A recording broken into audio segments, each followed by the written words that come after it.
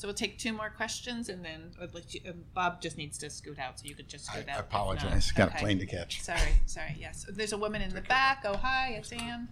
Anne. Hi. Oh, thank you. Hi. My name's Ann Davlin. I'm with Brevet Capital. I had kind of a 2-part question. Of course, part of it's risk as Bob's walking out.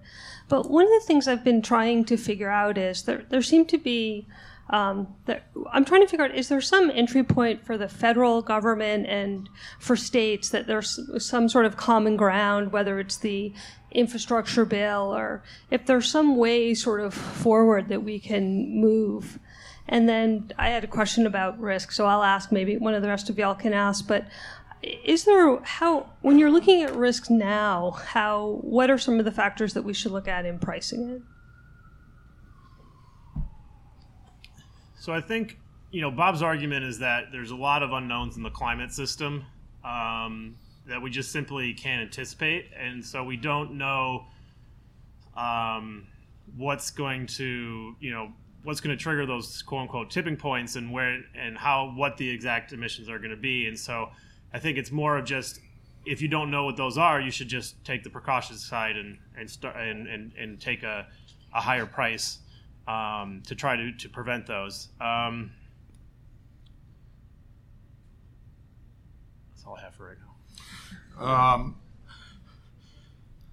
I don't think you'll see anything out of Washington, D.C. until the election's over. I have to say, I get a lot more phone calls from folks in Washington about their interest in climate change.